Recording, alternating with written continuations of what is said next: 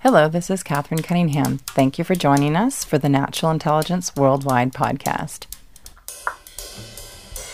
Unless society comes with us on the journey of evolving artificial intelligence, AI, and machine learning, AI will not fulfill its purpose to benefit humanity.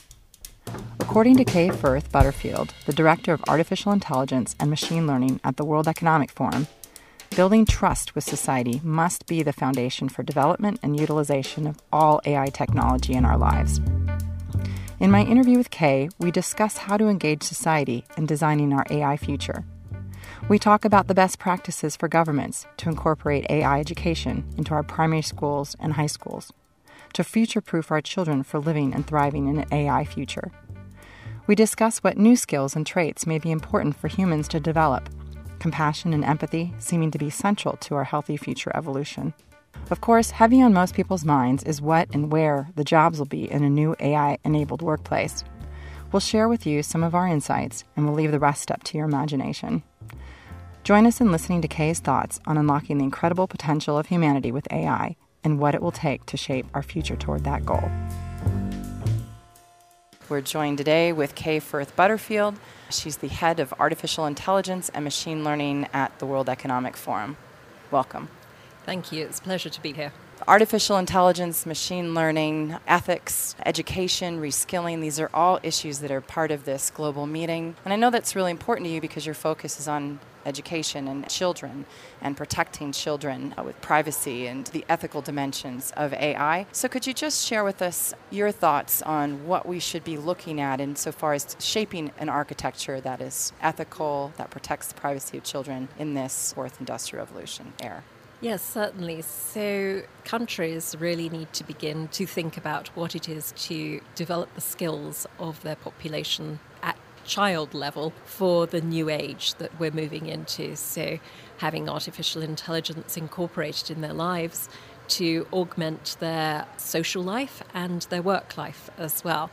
So it's really critical that countries start thinking about either teaching artificial intelligence at both elementary school or primary school and high school and secondary school, or at least making sure that children are digitally literate so that they understand what artificial intelligence can do, so that when they meet it as co-workers in the workforce of the future, then they understand how they're going to be interacting with the technology.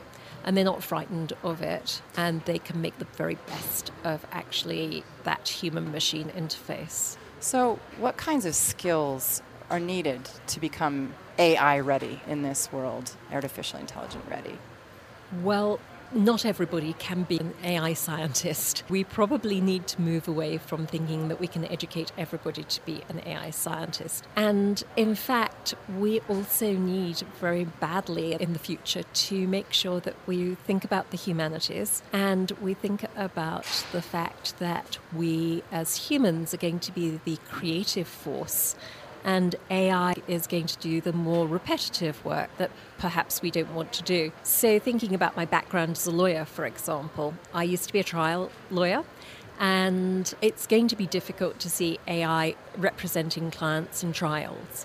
But what we do have at the moment is that we do have AI sorting through our documents and helping us with discovery. So if you've got a case with millions of documents, then AI can really help to make sure that you have absolutely the right information that you need when you go into court. Right, so designing AI technologies so they're in service to those professionals. They have the access to the information they need to make smart, high-quality decisions. So could you expand a little bit on jobs that might be available in an optimized world for AI, and what jobs or what types of opportunities are available for humans in this new AI future? Because as you said, not every person is going to be a digital technologist or an engineer of the artificial intelligent technologies, but yet artificial intelligence is going to permeate our entire society across industries. What kinds of jobs can we be looking at for humans just to transfer, if jobs are being displaced? It's not workers that are being displaced, it's actually the jobs. So what's going to be interesting for our workforce in the future? Well, it's always difficult to see into the future and know what jobs people will be doing in the future, because if you just went back 40 years, we wouldn't think that we were having this conversation. And yet there are all these new jobs springing up around artificial intelligence and all the other emerging technologies that ride on the back of artificial intelligence, for example, autonomous vehicles. What I think we hope for is that humans will be freed up to think creatively and to design the future, whilst the machines come in and do that repetitive work. So if you're thinking about the sort of jobs that might disappear, you might think that people who do accounting, that might be a job that a machine that's very good at math, and that's all that we're seeing in machine learning anyway at the moment, then that's the sort of thing that might disappear. We're already seeing, where AI is really good at recognition of images, so radiology and the radiologist, those sort of jobs might disappear. But the actual radiologist will still be needed to talk to us, the consumer, or the patient in that case. So really freeing us up to have those human interactions. I don't know how many people you know that are really well placed in their jobs in any case, or how many people are really happy at their current workplace. So this new age of AI could actually unlock an incredible creative potential to be able to find your dream job, or to be able to really access your own unique personal creative intelligence and apply that intelligence to solving a global problem or solving a problem in your workforce. And we've seen at companies like Google that give a percent of time for people to, work on something that they're very passionate about, and how that has built not only loyalty in the company, but also enabled people to really find something that they're passionate about. So how can we engage society in this conversation about designing forward our own creative future? How can the World Economic Forum play a role, and how can you and your work that you're doing with UNICEF, with Generation AI, maybe you can reference that, how are you integrating the voice of different people in different professions into this discussion on framing our AI future? Well, I think it's really important that the general public are involved in this conversation about the way that the future will develop. And so it's really important for the media to be involved in telling the stories, both about the negative effects of AI and the positive effects of AI on humanity and the planet. In terms of Generation AI, we believe that the world will be a better place if everybody is educated.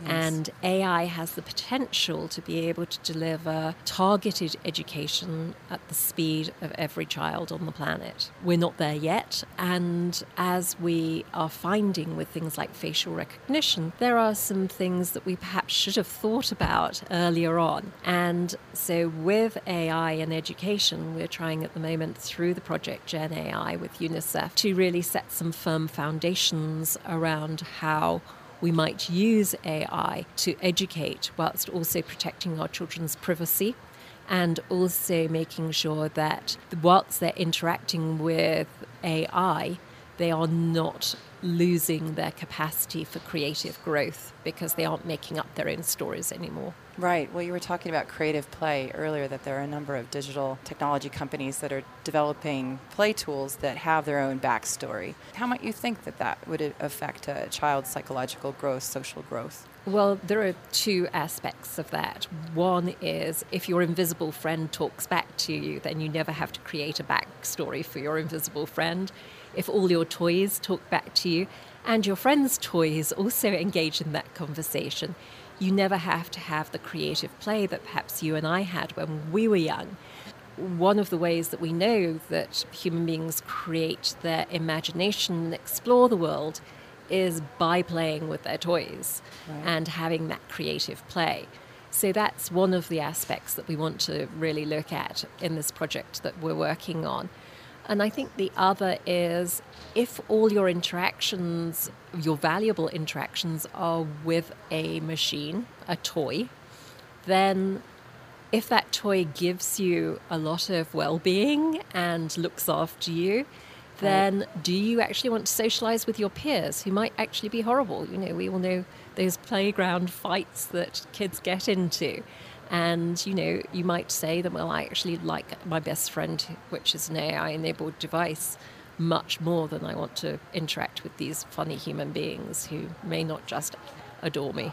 Well, adore me. There's a culture, these fuzzies, this culture of people who they put masks on, in essence, and they're able to interact through this shell of a creature that they designed to be, this avatar almost. Mm-hmm. And I can imagine, as you're saying, that as young people are interacting with avatars in a virtual space, their concept of reality and the kinds of social relationships they develop could actually be quite skewed. So what would be some solutions? What are you looking at with UNICEF as far as UNICEF being a sort of a protector or guardian of the welfare of our children?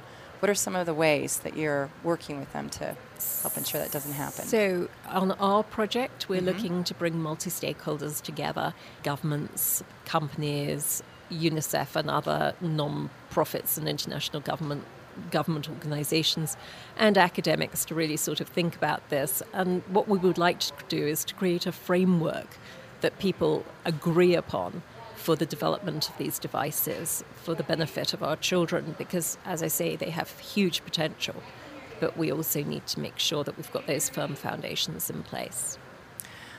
I just wanted to return for a minute to a discussion earlier about the world that you were imagining in your head on how the workforce might shift to be much more AI interactive and how we might need to think about working in that environment. And I'm just here in front of my computer, interviewing with you, and there's all this digital technology information resource around me, and I'm thinking, we all are kind of living in that AI-enabled world and using technologies as tools to engage in conversation. So how will our world look different in this AI advanced world? Yeah, sure. So at the moment, you are not playing with AI. Yes, you're digital, but you're certainly not playing with AI. What AI is a tool which actually grows and thinks for itself and changes as it grows and develops. And so the interaction that you're having with your computer is at the moment totally one-sided. You type into it and it shows you what you're typing. The interaction that you would have, for example, with the AI-enabled doll is that you would talk to it and it would learn by listening to you and by also gathering data from other conversations so that it could converse back. So you're having that interaction as opposed to the one-way interaction that we have with our technology at the moment.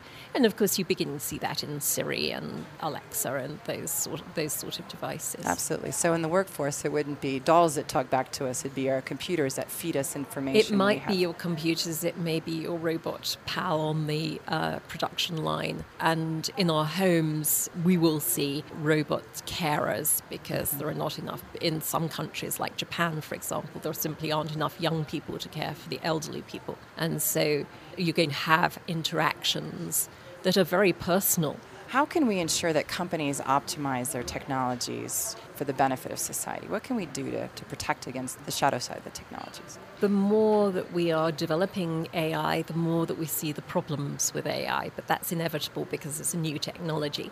And so now we're seeing live and livid, for example, the problems of bias and privacy in data. So if you are thinking about big data, needing a lot of data, then you are going to inevitably impinge upon people's privacy unless we put a mechanism in to guard privacy.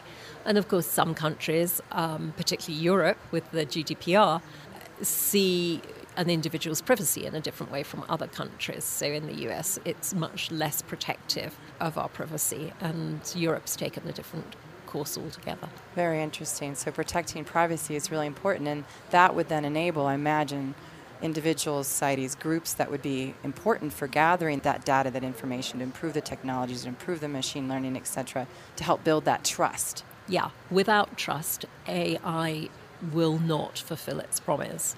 We have to take the general public with us on this AI journey for the benefit of humanity. And unless we build that trust now, then we are likely to fail, in my view. It's been wonderful to have you, Kay. Thank you so much for your time. A really important voice to have in the audience here. Thanks so much.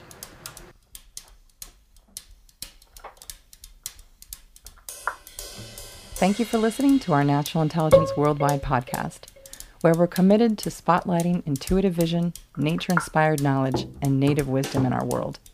You can find us at naturalintelligence.com/worldwide. There, we have a growing portfolio of podcasts with world leaders on nature, sustainability, climate, and tech for good.